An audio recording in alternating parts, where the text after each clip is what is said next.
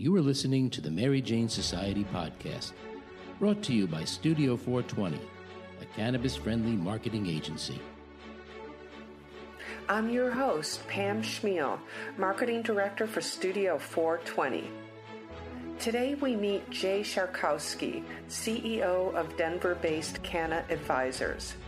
Since 2013, Canna Advisors has guided entrepreneurs and startups entering the cannabis industry and cannabis companies looking to grow and expand their existing businesses.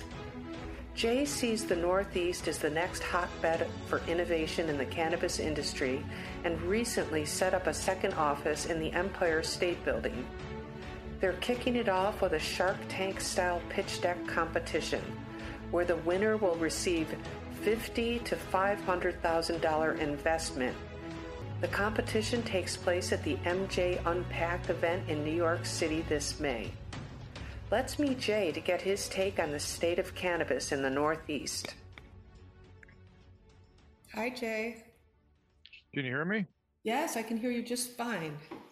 Okay, yeah, this should work. We should be able to do this from the airport lounge. Okay. Hopefully you're in a relaxing chair.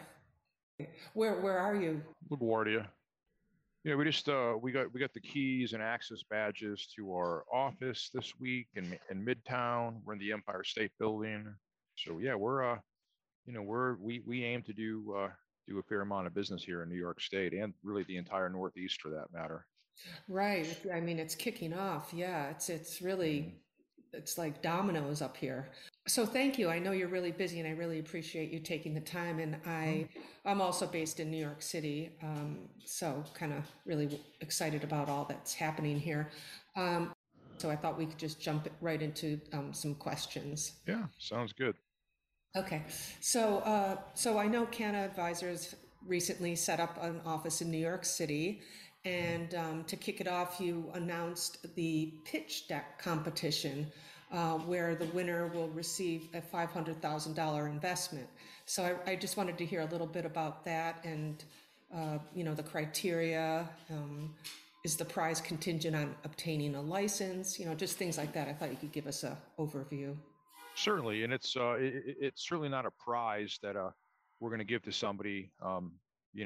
Especially if they don't have a license. The pitch deck competition, it's like a Shark Tank style event. We're going to be inviting, and we've already have invited groups, New York based groups, to apply. And the idea is we're going to be looking hard at investment opportunities. So it's an investment that we're offering. The size of the investment that we're offering is between $50,000 and $500,000. And that is, of course, and I'll put this all in bold, dependent upon final due diligence. So, this is an investment opportunity for us, and it's certainly an opportunity for a small startup in New York State to raise capital. We're also offering a $150,000 scholarship to Canna Advisors licensing services, which should take care of this group's license application pursuit. Oh, that's fantastic. Oh, so I didn't realize it's a Shark Tank type event. Yeah, I mean, it's the idea is to, there's a lot of big companies, right, in cannabis right now. And there's certainly a lot of well-heeled groups with money, with business experience that aren't currently in cannabis and that want to get in. The whole purpose of this exercise is to find, like a mom and pop, maybe it's a social equity applicant, find the small player, find the group that's undercapitalized, right, that maybe doesn't have all the political connections, that maybe doesn't have all the business savvy, but they have a good plan, they have a good team, maybe they have real estate and local connections where they are, find what I'll call a group that has a lot of the pieces together but could really use some help to get started in terms of capital and expertise. That's the kind of group that we're looking for. Are you looking at legacy players? I mean, I'm sure you know that these legacy players are, coming out in the open, are hoping they're going to get these licenses and go legal. It's a little tricky, I know, because they have been operating illegally for so long, and it doesn't necessarily mean that they have any great, you know, business infrastructure.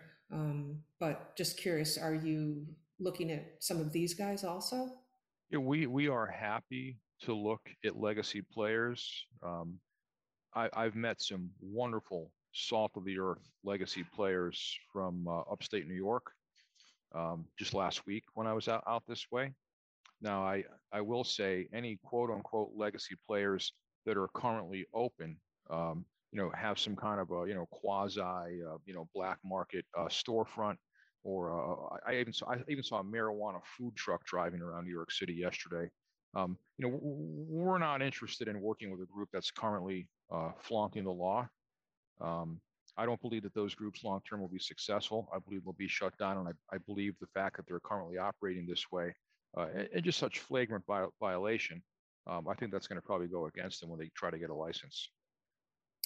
Right. Well, I think the state did say that in their announcement, their cease and desist letter they put out there, that would probably harm them. So, right. I mean, that makes sense that you wouldn't want to be part of that, or support that kind of activity. But just, I bet there's some really good entrepreneurs in that group of people, though. But yeah. Uh, So what, are you looking at all types of businesses between, I guess anything, cultivation, CPG? yeah, Um, cultivation, manufacturing, dispensary, maybe even a distribution play. We're going mhm. to take a hard look at who's out there and who applies, and we're going to do some real work to go through all of the pitch decks and credentials and materials that folks put forth, and try to whittle that down to a small number, and then have a live event here in the city that's going to be held in Midtown from May 18th to the 20th. This is actually something that you should check out because it's the guy you probably heard of MJ BizCon. That's the big event in Vegas, right? It started Yes, like, yes. gosh, 9 years ago. Well, the gentleman who was hired as the CEO to build that event, his name is George Jage, and George started a whole new event a couple of years ago called MJ Impact. It has a very narrow focus. It's focused on retail. It's focused on the brands with a real special catering to the investor. The guy's a class act, puts on a first class event, and he's going to have his second event in May. He had his first one last fall in Vegas. He's going to have his second one in May in New York City. Oh, I haven't heard that yet, but yes, I do know of him, and yes, I've read about what he's done, and that he did spin off and do this other one. Thank you. I will check that out. Very recently, it seems that the beverage industry is really starting to pop. Cannabis beverages. Are you seeing any entrepreneurs in the New York market that are going to get into the beverage end of it? So I personally haven't seen any yet, but I know they're out there, and just beverages that I've seen develop out of California, out of Colorado, they've come a long way, and I think a lot of these beverage startups are starting to crack the nut of how to build, how to create like a low dose beverage where you could enjoy an entire beverage, not just have to take a couple of sips or you end up too high. Hmm. Yeah, I think the beverage industry is going to be really, really big, especially like powdered beverages, and I think it'll really serve the smoking lounges, the consumption lounges, since most states are not allowing liquor licenses, and they need something to bring in the revenue. So there's been a lot of comparison to New York to the California market. People are saying that New York's going to be a much bigger market. And I'm just curious, because you've worked with entrepreneurs and businesses all over the country, do you see a comparison in how New York is launching? I know California is a bit of a mess in a couple different ways, and the farmers are in big trouble and all that. But do you see the difference between how New York entrepreneurs or our government is approaching businesses, and is the culture different? Just kind of anything that you see in what we're doing versus what they've done? Sure, I'd be happy to make some comparisons. First and foremost, I've been in this industry. This is my 13th year in cannabis. It's my 10th year working in multiple states and multiple countries. And as a general rule, I don't do business in California. It's just such a zoo. It's such a mess. It's been that way for generations. I honestly believe it's going to probably take generations, decades for any kind of a stable market to develop there. I think the brands, for the most part, the brands that I see come out of California, they're not good, and I don't think those California brands, at least many of them, will not resonate with folks in the East Coast. Um, Conversely, I'm pushing all my chips into the Northeast right now. As I told you earlier, I moved my number one executive out here. I picked up some office space in the Empire State Building. I'm personally spending 2, if not 3 weeks a month out here. I'm a huge believer in what the potential is in the Northeast. I believe in the financial and the business expertise in this area, the brand development and the marketing expertise in New York and really the entire Northeast. I'm a firm believer that the cannabis industry that develops here in New York, here in the Northeast, will far surpass in many ways the current industry that exists in California. Wow, that's so interesting. Okay. And I didn't realize that you also had a hand in global operations. Are you just starting to talk to entrepreneurs in other countries? And Yeah, we've done some work over the years in other countries. We've done some work in Canada, Australia. I part owner of a cultivation facility in North Macedonia. We've done some work in the UK. About to do some work in Germany. So yeah. oh, okay. They're kind of coming on board. I'm just taking a look at the global landscape to see, how things are going there. But I think that's another reason why New York City specifically is a great place for a brand to launch because it's the gateway to the rest of the world. Most of the world enters the United States through New York City. And if you can sell your brand, mostly CPG products, I guess, and ancillary products, but it's a way for them to build brand awareness in New York City for those tourists coming to the city. Yeah, that's a great point. Yeah. So, what are areas of concern that you see in the way our laws are looking to roll out in the licensing application? So, when you're going to be working with applicants or people trying to launch a business here, is there something kind of off the top of your head that you're thinking, oh, this is going to be a problem? Well, anytime you have a limited number of licenses available, then it becomes competitive, right?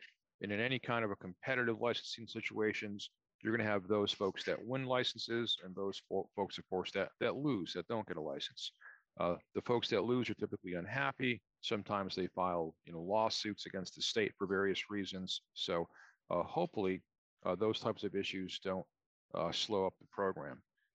If I understand correctly, the state's going to issue, and again, none of this is set in stone yet, but we're still waiting for draft regulations to come out in New York, so we don't know all the details right now.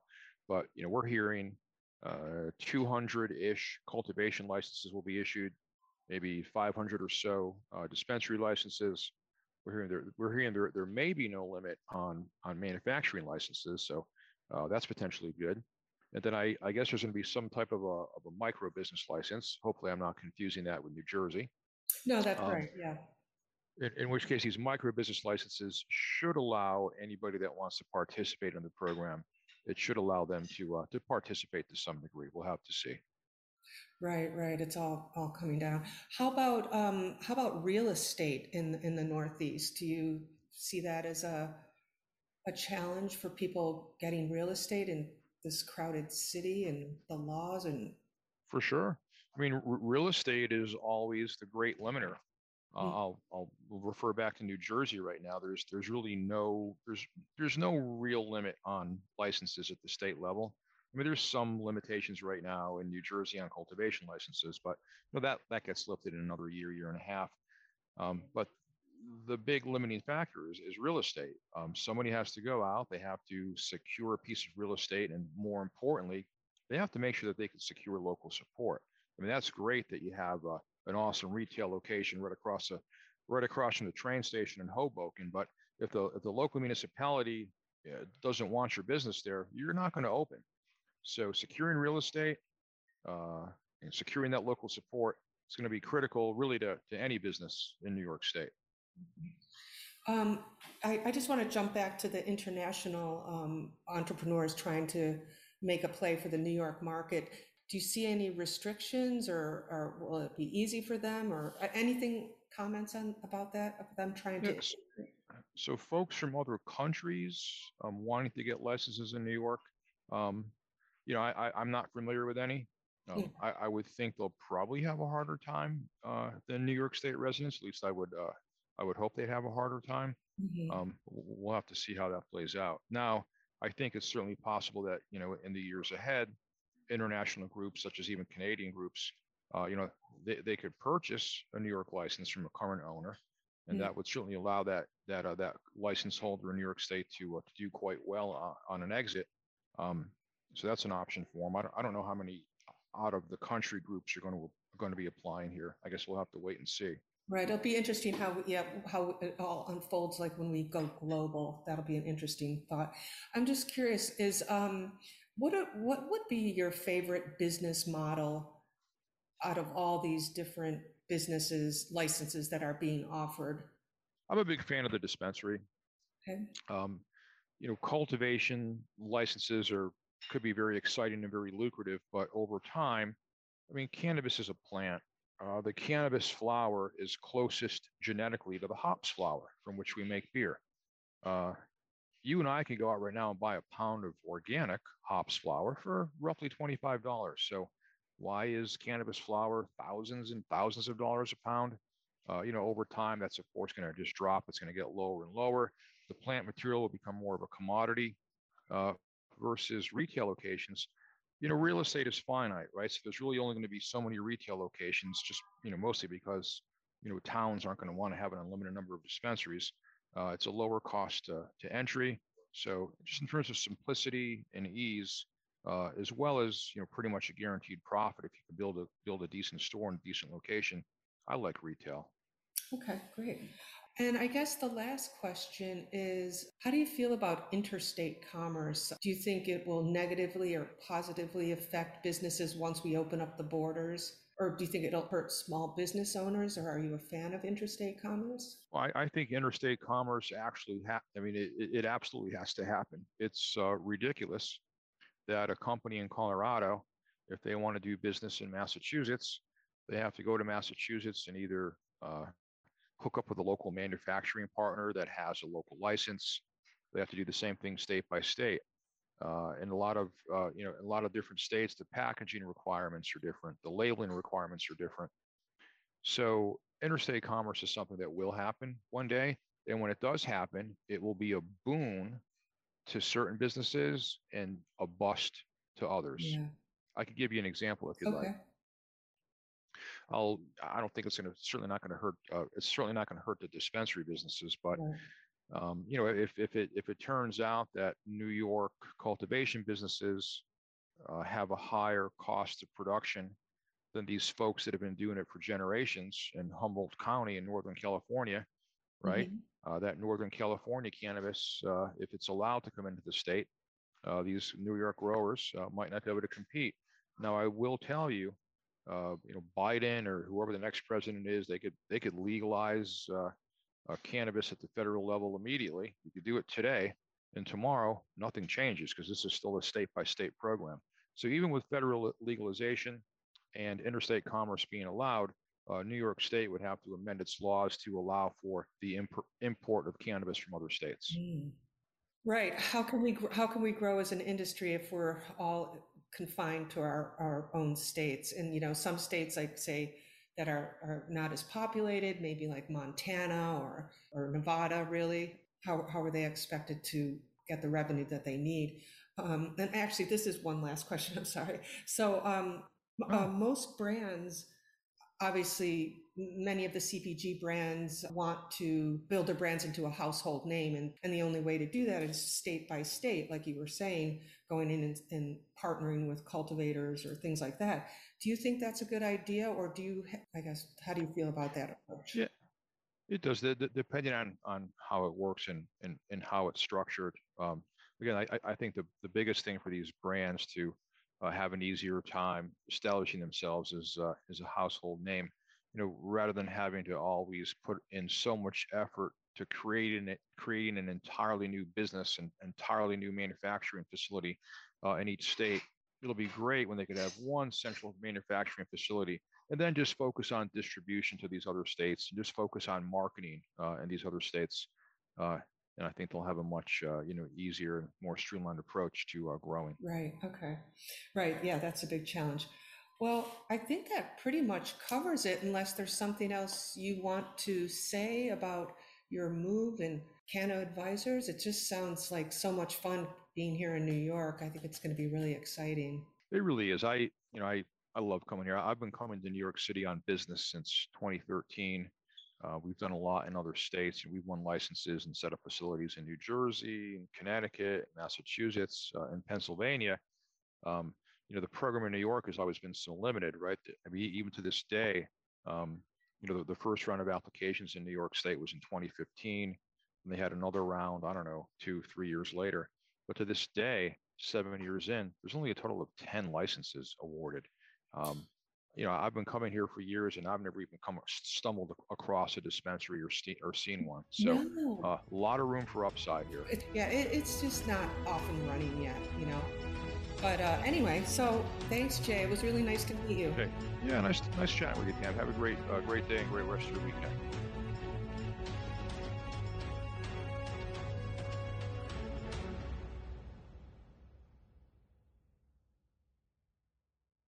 Thanks for listening to today's show. To check out more great cannabis podcasts, go to podconnects.com. Here's a preview of one of our other shows. Season 1 of Dope History is now available at dopehistory.com. Dope History weaves you through the lives of those who have been touched by cannabis or have had an influence on the events that shaped our laws or relationships with this plant. You'll hear tales from Frenchie Cannoli, Keith Strop, Eddie Lepp, Tom Alexander, Ed Rosenthal, Wolf Seagal, Jorge Cervantes, and Tommy Chong. Available now at dopehistory.com.